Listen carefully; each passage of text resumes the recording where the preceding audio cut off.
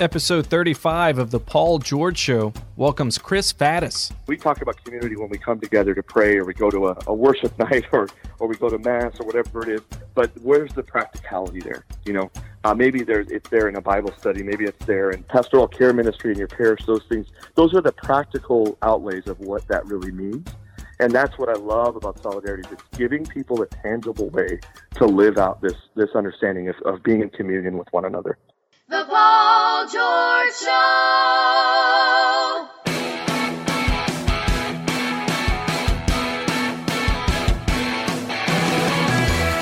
Welcome to The Paul George Show. This week, Chris Faddis from Solidarity HealthShare, making Catholic community a reality, the problem with buying dirty brand new clothes, and that time that Paul called a Cardinal Archbishop broke. And now, from Christ Our King Studios in Lafayette, Louisiana, the compassionate Paul George. Welcome to the Paul George Show. Great to be with you today in studio with the world and only. See, I was going to say the one and only and the world famous. So I said world and only. Which is brilliant. That's a new saying. World and only Adam Conk. You coined it. Thanks, man. There is only one Adam Conk in the world, by the way. So, hello. In the whole world? Pretty sure. See, there's not one Paul George. There's multiple. Multiple famous Paul Georges. Yes. I'm not one of those. But there is an NBA basketball player, Paul George. Right. I was born first and have the name first. When you were a boy, you were Boy George. And when I was a boy, Boy George was actually famous, the singer. Which made your middle school years very problematic. And my middle school years were constantly being called Boy George, who was not the best role model out there in the world. So, yeah, right. I got called Boy George all the time. Well, I won't call you that if you don't want me to. I don't really care. Okay, Boy George. Yeah, like my feelings aren't hurt, man. Like I beat up enough kids on the playground to get it out of my system. Don't beat me up, dude. So I'm over it. I won't beat you up. So anyway, great show today. We're gonna have a fascinating conversation with our guest who's coming on, Chris Faddis today. So I'm excited about that. But Adam, have you seen this? What did you say? That is so interesting. Are you for real, though? Yeah, dude, I am really for real about this, and I'm kind of perturbed a little bit and almost giggling about this. So it's like a both and. You have a lot of emotions, I can tell. You just...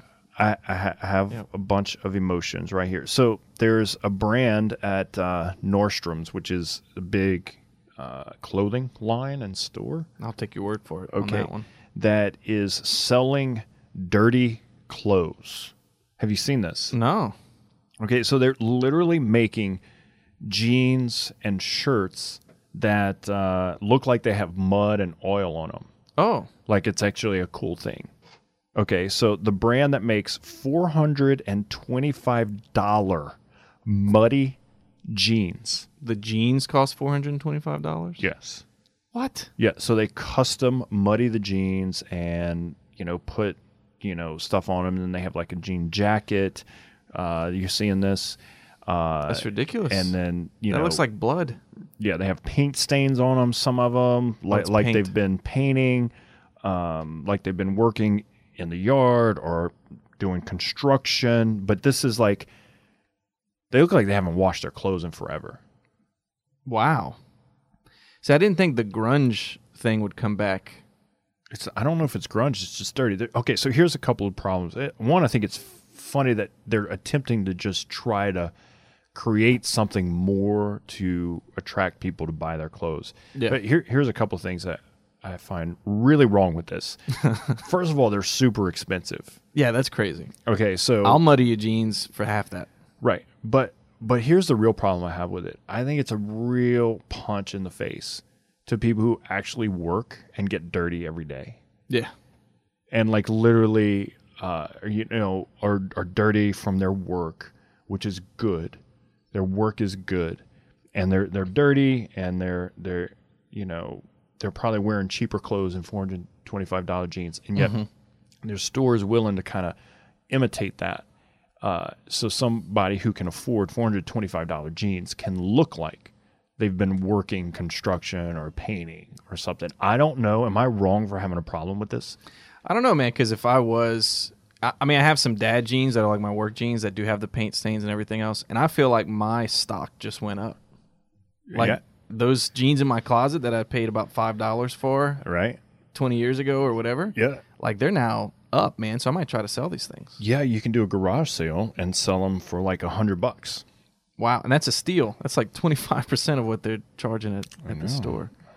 No, I mean, I think what I have a problem with is the lack of masculinity in all this, because now you can appear to be a man, right, who works hard and gets dirty without actually doing it. So in one sense, we're acknowledging we do like men that work hard. Right. But in the second sense, it's much better to just appear like you're working hard than actually go work. Yeah. So here's the deal, and the point that I want to get at is that work is good. And labor and hard work is good. It has meaning. It has purpose. This is really the problem I'm having with it in the conversation is when someone goes out and work, I don't have a labor job in a sense of I don't do construction or things like that, which I would love and I think has super great value. But I love when I work in the yard and I do things around the house, and I do a lot of my own things around the house to save money, or we can't afford things, whether it be painting or electrical work or yard work and I love when I'm dirty. I gotta be honest with you. Like when I'm dirty and filthy, I love it, but I would never wear those clothes to church or to a meeting or out to eat, right? Because those clothes symbolize like hard work, but yet they're meant for something. They're not to be made fun of, and all the people that I know that do hard work, labor, they're proud of that work, and they should be. Yeah, it tells a story. It tells a story. story. I mean, when you look at the jeans and you see the red stain, the white stain, the mud stain, you remember everything you did, every project you worked on, which was a labor of love for your family. Right. That went into those jeans. Yeah, so I guess what I'm getting at is I feel like this line of clothes is devaluing work. Yeah. And devaluing masculinity, and even the line of clothes for women, like, and even the ability for women to work. I don't know. I'm just I'm wrestling with it. Yeah, you seem really perplexed by this. Yeah, so I have an issue with it. No, I think you're right, but what's the solution, right? I think this is a fad that'll come and go, but what's going to remain is this devaluing of work, which is beyond fads. Like our society, we encourage young people to work so it helps them get a career and they train or whatever, but like work for its own sake, work for your family, to, like work doesn't really have a value in itself in our society, which this fad testifies to, but it's going to come and go, but something's going to replace it. Yeah, it'll come and go, but really one of the points I want to make is this value of working hard, this value of work, but work has meaning. So work isn't just about making money, right? Which we look at in society is I work, I get money, and then I get to get what I want and do what I want with it. Certainly that's a result of work, and certainly we need money to pay our bills and support our families, or, even have leisure. There's nothing wrong with that. But there's a deeper meaning for work than money that goes much greater, and it's a connection into what God created. God created us to labor in a sense of even if you read in Genesis past the fall, like we were moved in this idea of labor, but labor has meaning. Labor gives glory to God. Like when we use our gifts and our talents, whether we sit in a cubicle or at a computer, or we are, we drive a boat, or we're working construction, or we're a painter, it has meaning. And the meaning of our work is to give God glory and to be in relationship through our work with God. All right, so I have an idea for a t-shirt now. Yeah. Paul George Show t-shirt. Yeah. With the slogan, work it. Work it. Work it. That can mean a lot of things. Or maybe some Paul George jeans.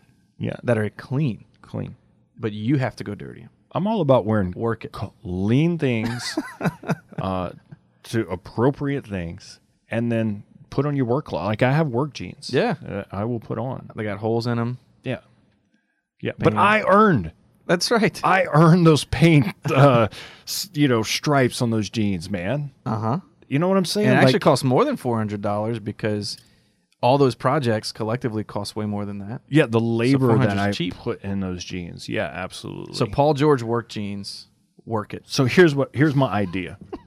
I'm going to work in jeans, and I'm going to dirty them, like through work, like not fake in a factory dirty them.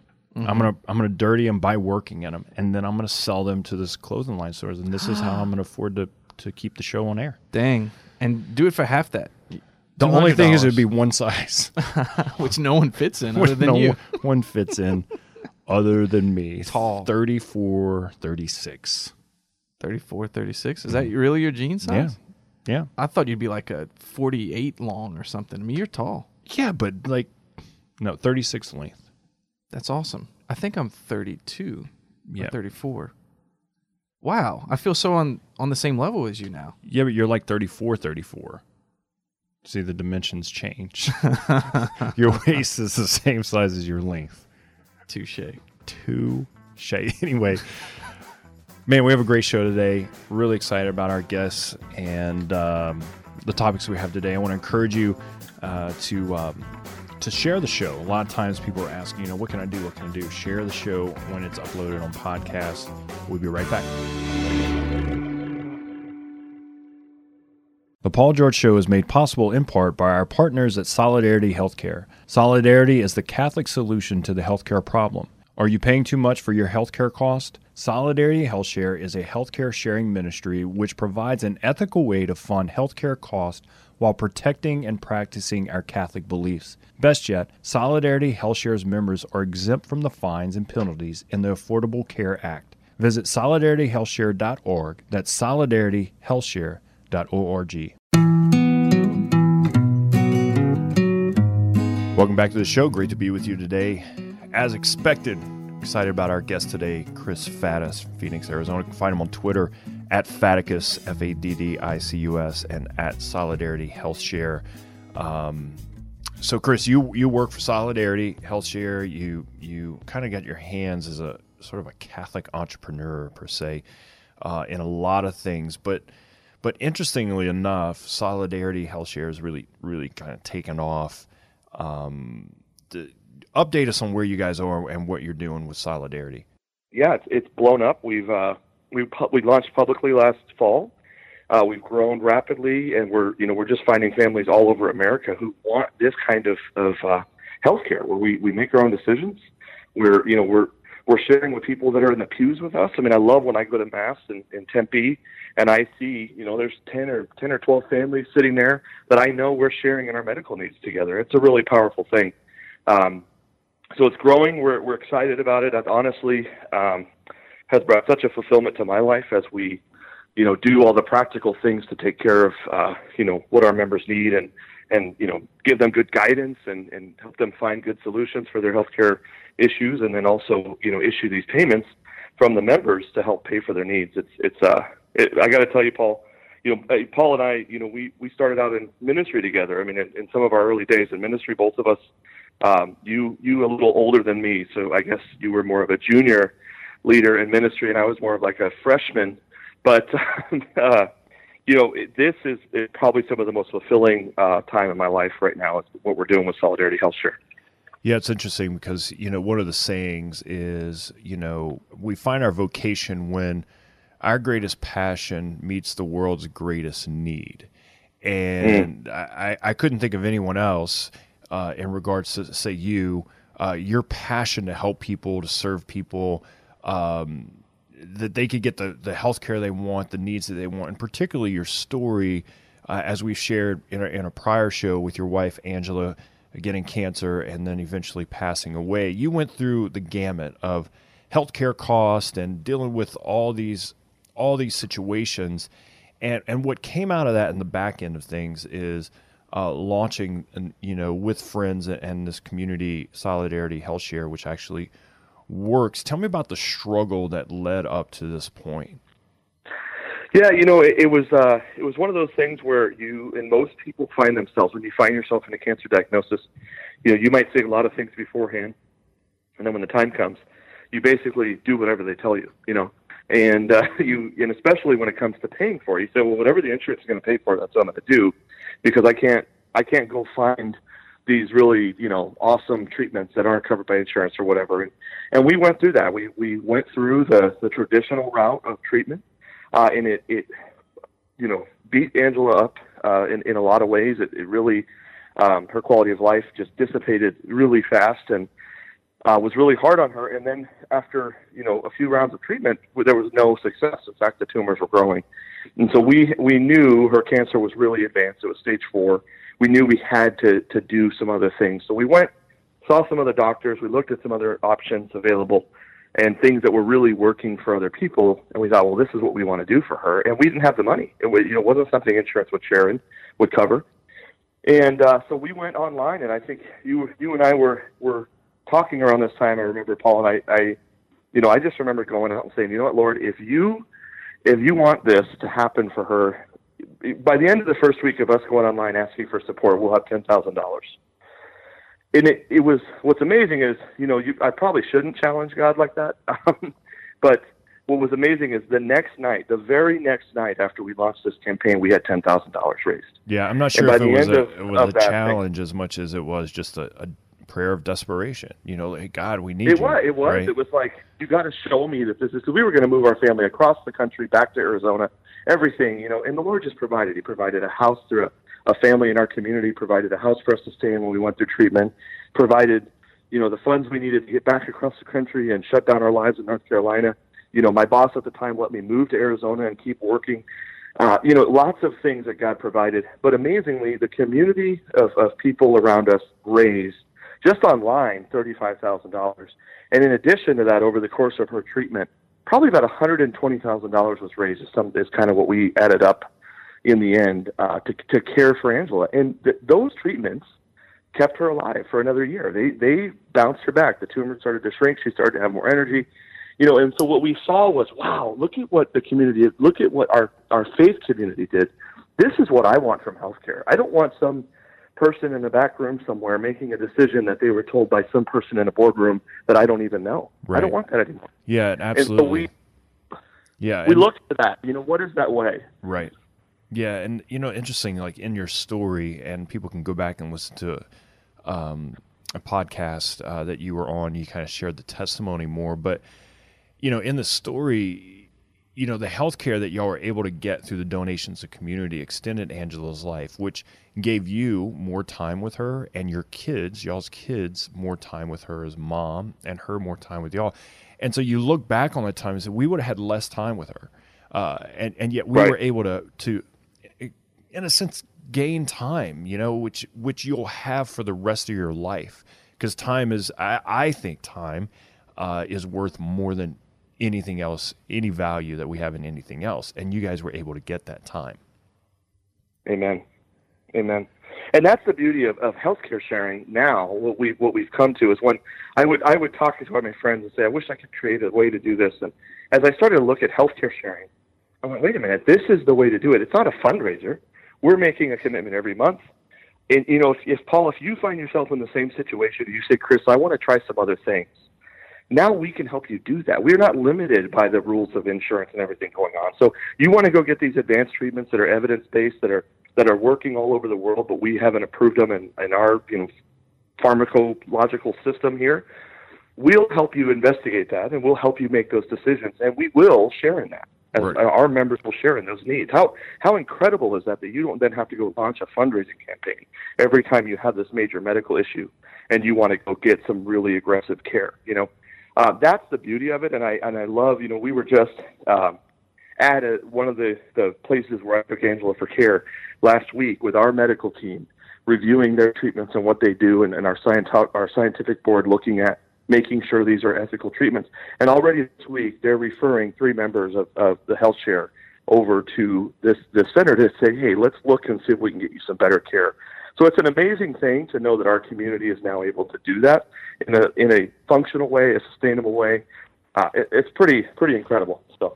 Yeah, one of the things that you mentioned that I want to get to is you keep mentioning this word community, and I think it's a buzzword for many Christians and We don't really know what that means, but in a lot of ways, when you talk about what you're doing, the word community means a lot. But let's take this out of healthcare, and for a minute, just explain to me how important community is with helping people and loving people. Yeah. You know what, for me, it just always goes back to the idea of communion. So communion in the sense of us receiving the Eucharist, receiving communion in the sense of us being in our own parish with our neighbors and friends and families, in that communion when we're receiving and going up to the altar.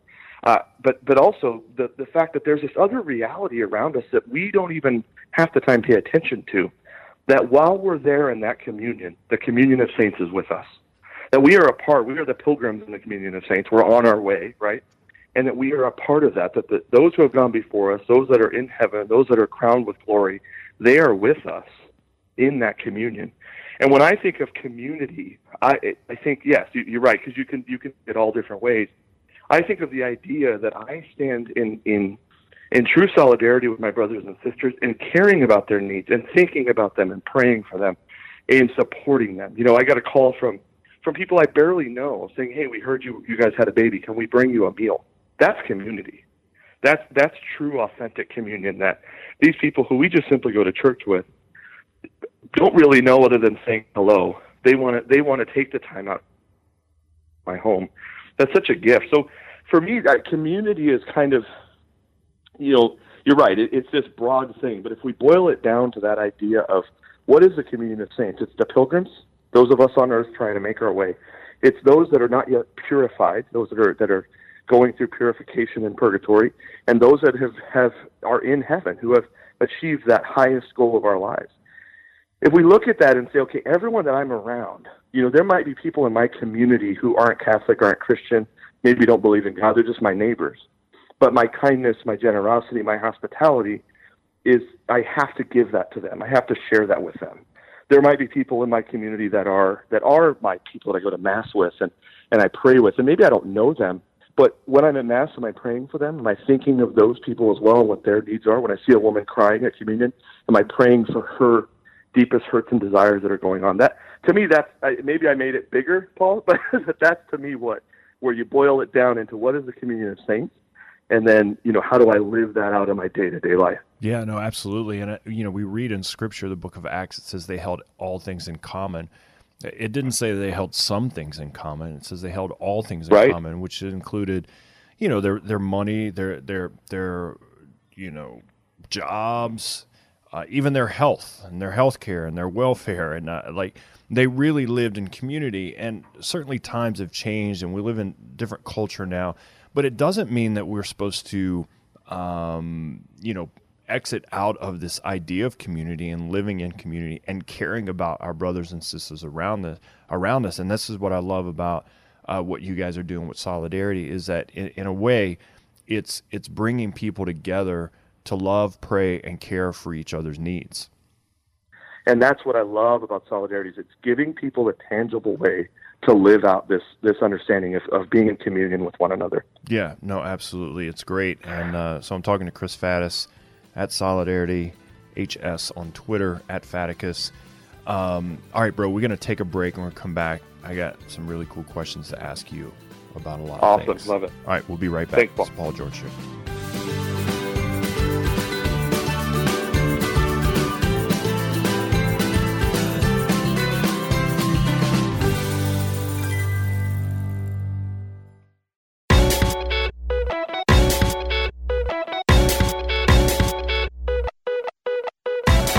Welcome back to the show. Paul George, great to be with you, interviewing Chris Faddis, Phoenix, Arizona. Chris, is it hot out there yet? It's almost June. You know, it keeps teasing us. It got up to 106 a couple weeks ago, and then it got down to 70, and then back up to 90, and then down in the 70s yesterday and today. But it's coming. It's coming. Did you say 106? Yeah, it was 106 about, I think, 2 weeks ago, Fridays ago. So.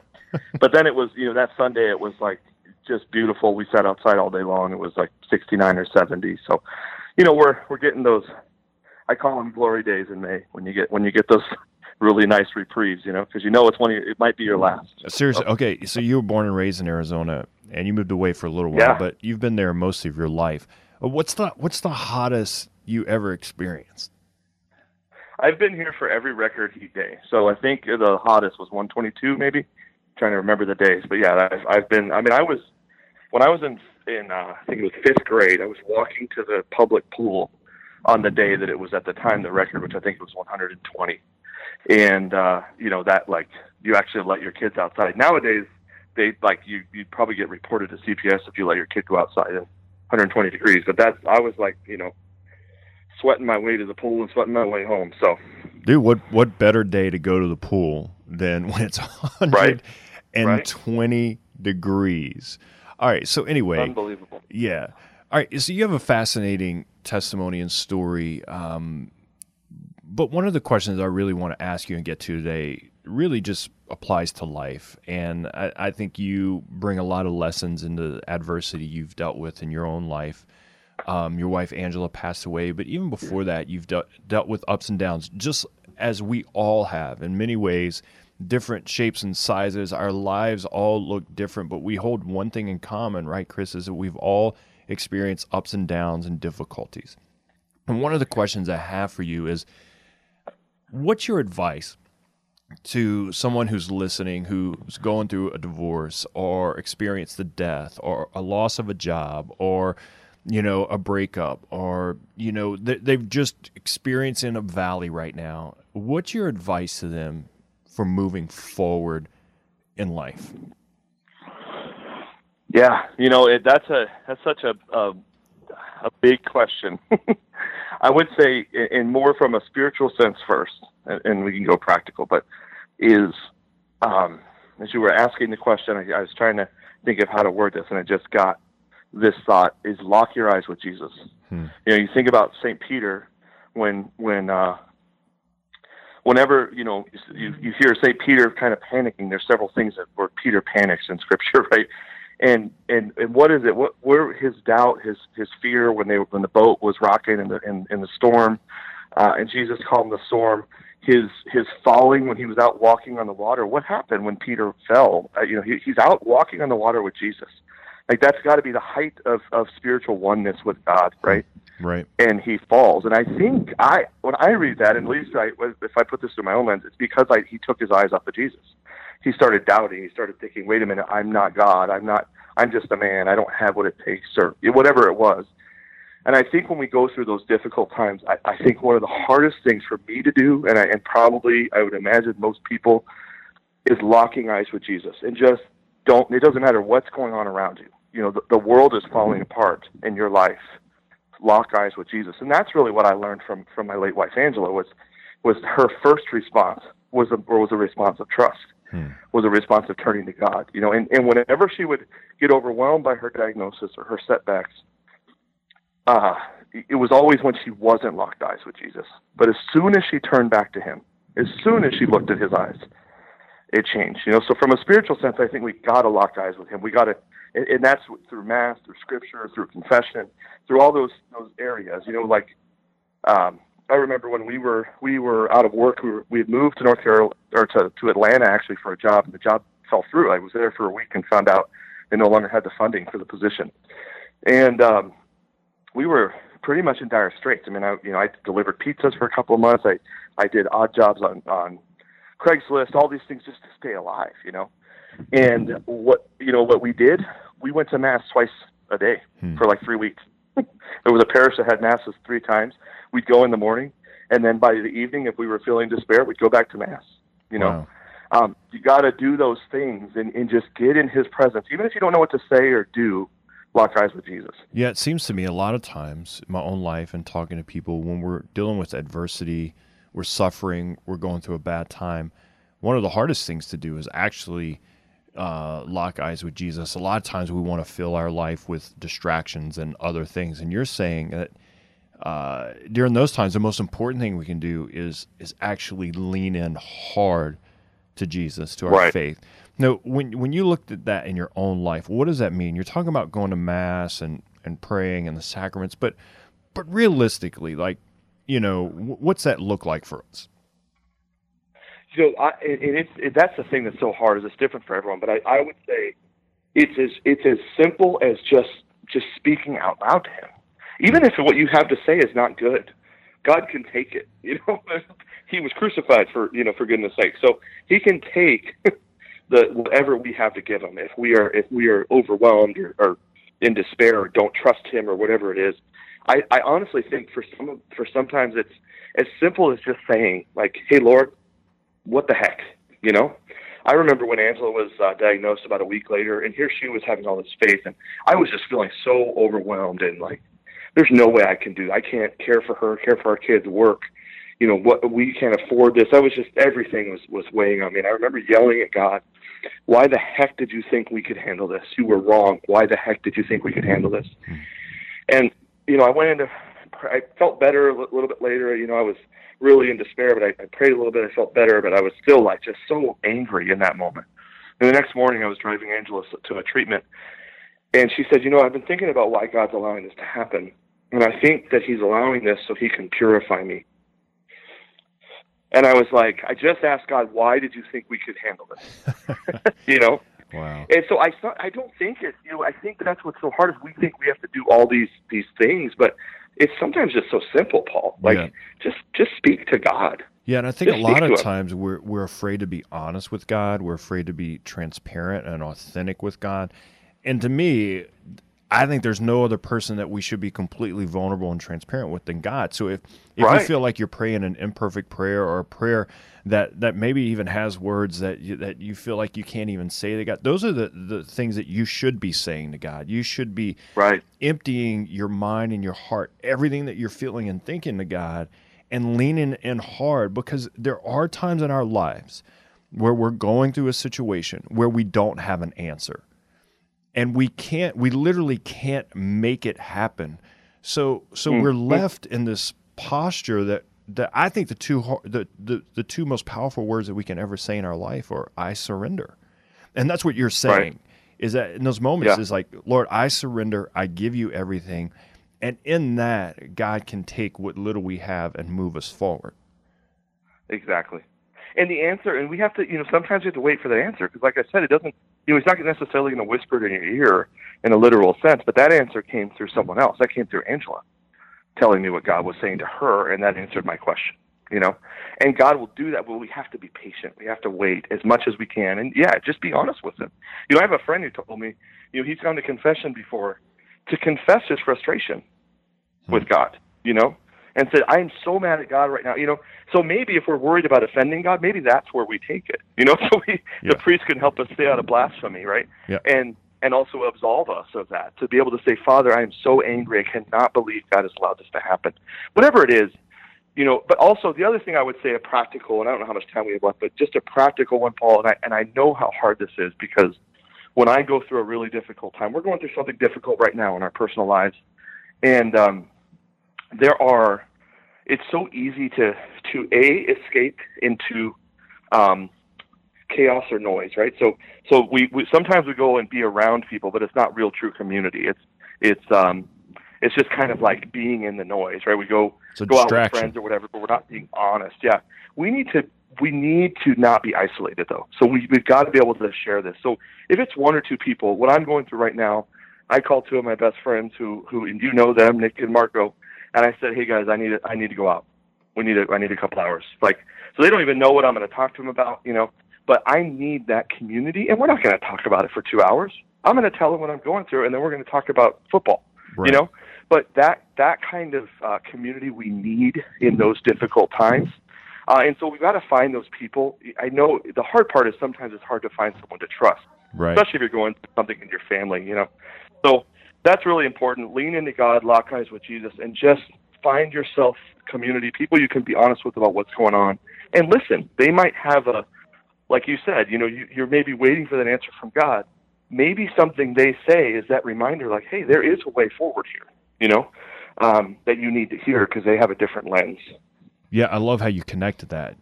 For our last segment with you was about community, and I think it's important that our vulnerability and honesty with God, and really leaning in hard, in our life every day, and particularly in moments where we don't have answers and we need to surrender. And the second part of that is we need community. We need people in our life, friends who can carry us in times where we feel like we can't carry ourselves or we can't carry the load that we're carrying. And my encouragement to everyone who's listening is to listen to your words today, Chris, is lean in hard to Jesus, be authentic and honest with him, and then surround yourself with people who can carry you through. Chris, thanks so much for coming on today. You can find him at Faddis on Twitter and SolidarityHealthShare.org. Bro, you're awesome. We'll have you back on. Can't wait. Great talking to you, Paul. Thank you. All right, man. Talk to you later.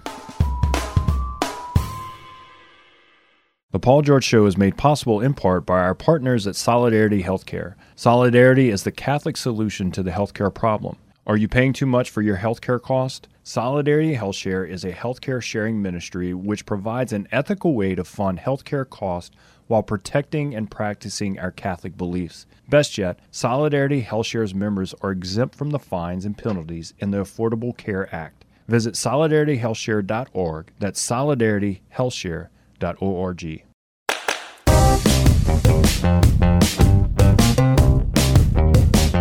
Welcome back to the show.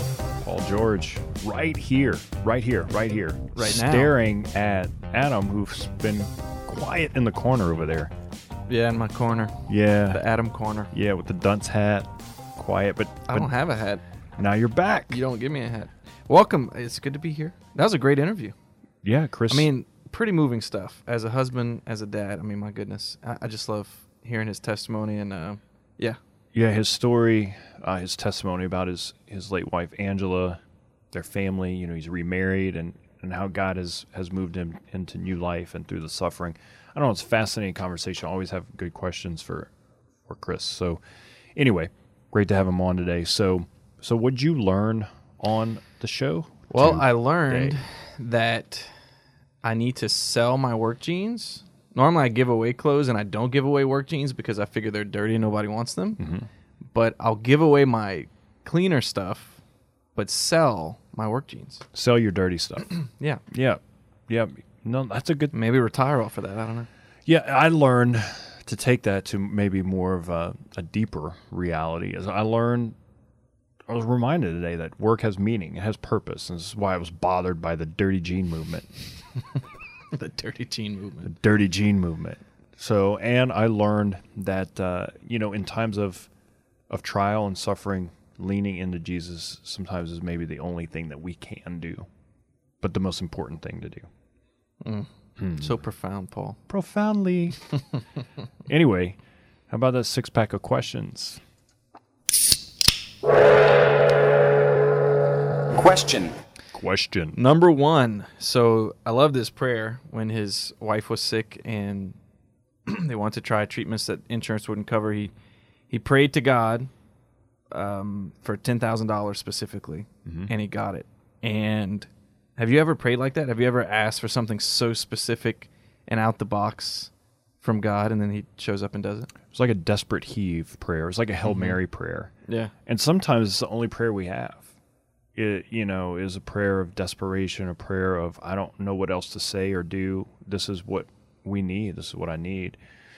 I don't know if I've ever, experienced maybe the certain amount like that, but there have been times in our life where we've prayed and God has literally provided exactly what we've needed at the right time, the right place. And there's certainly those moments where you're like, thank you, Lord, for coming through, even though it was the last minute.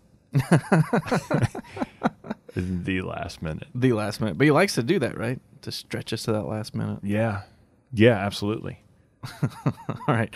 Question number 2. So he mentioned the communion of saints and how he found this very moving in his life. Paul, who are your top 3 saint BFFs? Boom. Never asked you that before. Good question. Mm-hmm.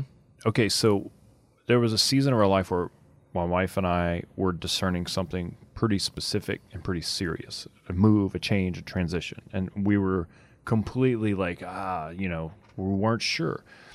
And spiritual director I was talking to actually gave me a suggestion, and this answers your question in a long way. But he says, in your discernment, make a list of a community of saints that can intercede for you at the same time. I was like, what? You can do that? Now, I knew you could pray to saints, obviously, and that you could ask for intercession. So it wasn't like, it was like this theological shift that I was like, I didn't know. But I had never thought about asking a certain group or community to actually intercede with you and pray with you. So in that, we came up with a list, actually. That's cool. I can't remember the whole list, but I can tell you a few that were on it. All right. St. Peter and St. Paul, boom. Okay, why? I could see St. Paul, but why St. Peter? Just because I could relate to him in Scripture. Okay. Okay, so like his faith, his fear, his... Said a bunch of dumb things. Yeah, that too. Okay, John Paul II. Okay, yeah. Mm-hmm. See where I'm going with this? Mother Teresa. Okay, so I had 2 contemporary saints. Okay. 2 scriptural saints. Very thorough. Then, St. Joan of Arc. Joan of Arc. Okay, why? Gretchen has a great devotion to her, and I think that she is just She's like the Catholic solid. Xena warrior princess. Exactly. Like, she's incredible. Incredible. We'll probably never have someone like her again. Maybe not. But, Amazing. But maybe. But maybe. Yeah. So I can remember those 5 for sure. That's awesome. And it was all from that one experience of discerning that important decision. Yeah, and we've kind of kept that sort of that idea that here's our sort of our community of saints that we continue to ask to intercede and pray for us. That's so cool. Yeah. Well, that's a little project for me and my wife when we get home. Booyah. Make a Paul George community. Question number 3. So you mentioned hospitality in the conversation, which is a word that sometimes gets thrown around, but maybe not enough in the church. What is the place of hospitality in the church? It's everywhere. Hospitality shouldn't be a thing. It should be a way. Hospitality literally is the act of loving, the act of treating someone fairly and good. And so it shouldn't be a thing that we do. It should be who we are. It's integrated in everything we do. So we should look at everything we do in the church through the lenses of how do I love, how do I meet people where they are, how do I smile, how do I interact, how do I engage, how do I make things better, easier, and more comfortable for people? Because in that is a way of showing the love of Christ. Hospitality. Get me some of that. Yeah. Yeah. Question number 4. So you called him bro, which is cool. Sometimes it just comes out, man. That's good. I'm not trying to make you insecure. No, you are. It's wonderful. No, you are. It's short for brother. Just want to clarify that for people listening. Or Bro Smith. Bro Smith. What is the highest ranking person you've ever called bro? Either highest ranking in the church or in the secular world. The highest official. Do I have to actually answer this question? Yeah. Because I actually have an answer. Yeah, give it. Okay, so I'm writing a book. And in this book, I share this story if the editor keeps it in there. But if they don't, I'll share it anyway. I met a cardinal, Cardinal Oscar Rodriguez from Honduras. I was speaking at a conference to the youth. It was a big convention, and I got lost, and I found the speaker hospitality room. Apparently, it wasn't the speaker hospitality room I was supposed to be in. It's for all like the real speakers. I was like the youth speaker that wasn't supposed to even be in. You're like room. In the back closet. So the woman goes to tell me to leave, right? And it was nice. I mean, really nice room full of really nice things. And as soon as I went to leave, because she told me to leave because I couldn't be in there, embarrassing, the cardinal taps me on the shoulder and looks at the woman. I didn't know who he was, and says he can stay. And he invited me to sit with him. Well, he was a cardinal. He is a cardinal. Cardinal Oscar Rodriguez from Honduras. Really, honestly, if you know anything about him, was on the short list for the last 2 papal elections. Wow. I didn't know that at the time. Oddly enough, I was going to Honduras 6 months after I met him, so we engaged in this conversation. Well, when he introduced himself, he says, "Hey, I'm Cardinal Oscar Rodriguez." He told the woman I can stay, and I looked at him and I said, "Hey, bro, I'm Paul." Are you serious? Yeah, I'm dead serious. Now, did he understand what was going on? It like, just did he came speak out. English It was well, this or? nervous reaction. Yeah, like he was just like, what? I was like, I'm so sorry. He's like, it's okay. Let's sit down and chat. You said, I'm so sorry. Yeah, I'm so sorry. I'm an idiot. I'm an idiot. But it kind of broke the ice. It kind of broke like the ice. Broke the ice? Broke. Bro? Yep. Get? Oh my gosh, that's an awesome story. So literally, the only cardinal I've met 2 cardinals. But the first cardinal I ever met, I called bro. Within like a few seconds. It's an awesome story. But I do have a way of like breaking the ice and like the elephant in the room, just kind of like, making people kind of oddly feel comfortable through awkwardness. Yeah, exactly. It's a talent you have, man. Thank you. Question number 5. So y'all talked about community a good bit. What has been in your experience the most profound experience of community? Like looking back on your life, that was the community chapter. What's the community chapter of your life? I think every place and every time, I think church is community. I mean, I think a church absent or vacant of community isn't fully church that's alive. And I've experienced that. A church that's not, a parish it's not. But one of the greatest senses of community was when I lived in Diocese of Houma Thibodeau, ran a nonprofit, Adore Ministries, and as a small Catholic nonprofit, it really was a community effort of people kind of living and breathing and supporting one another, supporting the ministry to do the work of evangelization in the diocese.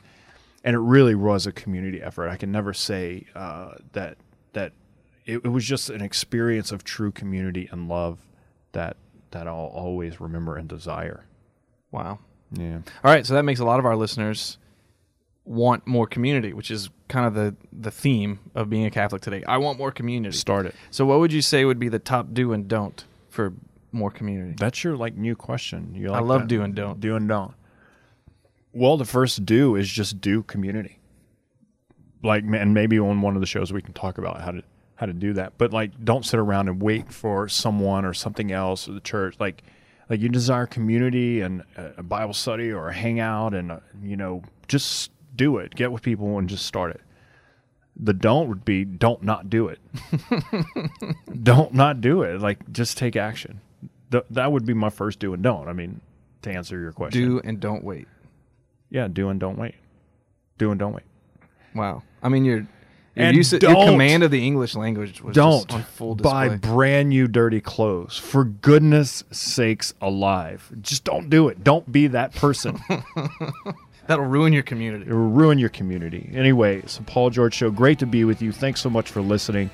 You can find us on the airwaves and on the internet. Share the show and be a part of it. Really appreciate you listening. We'll be back next week. God bless.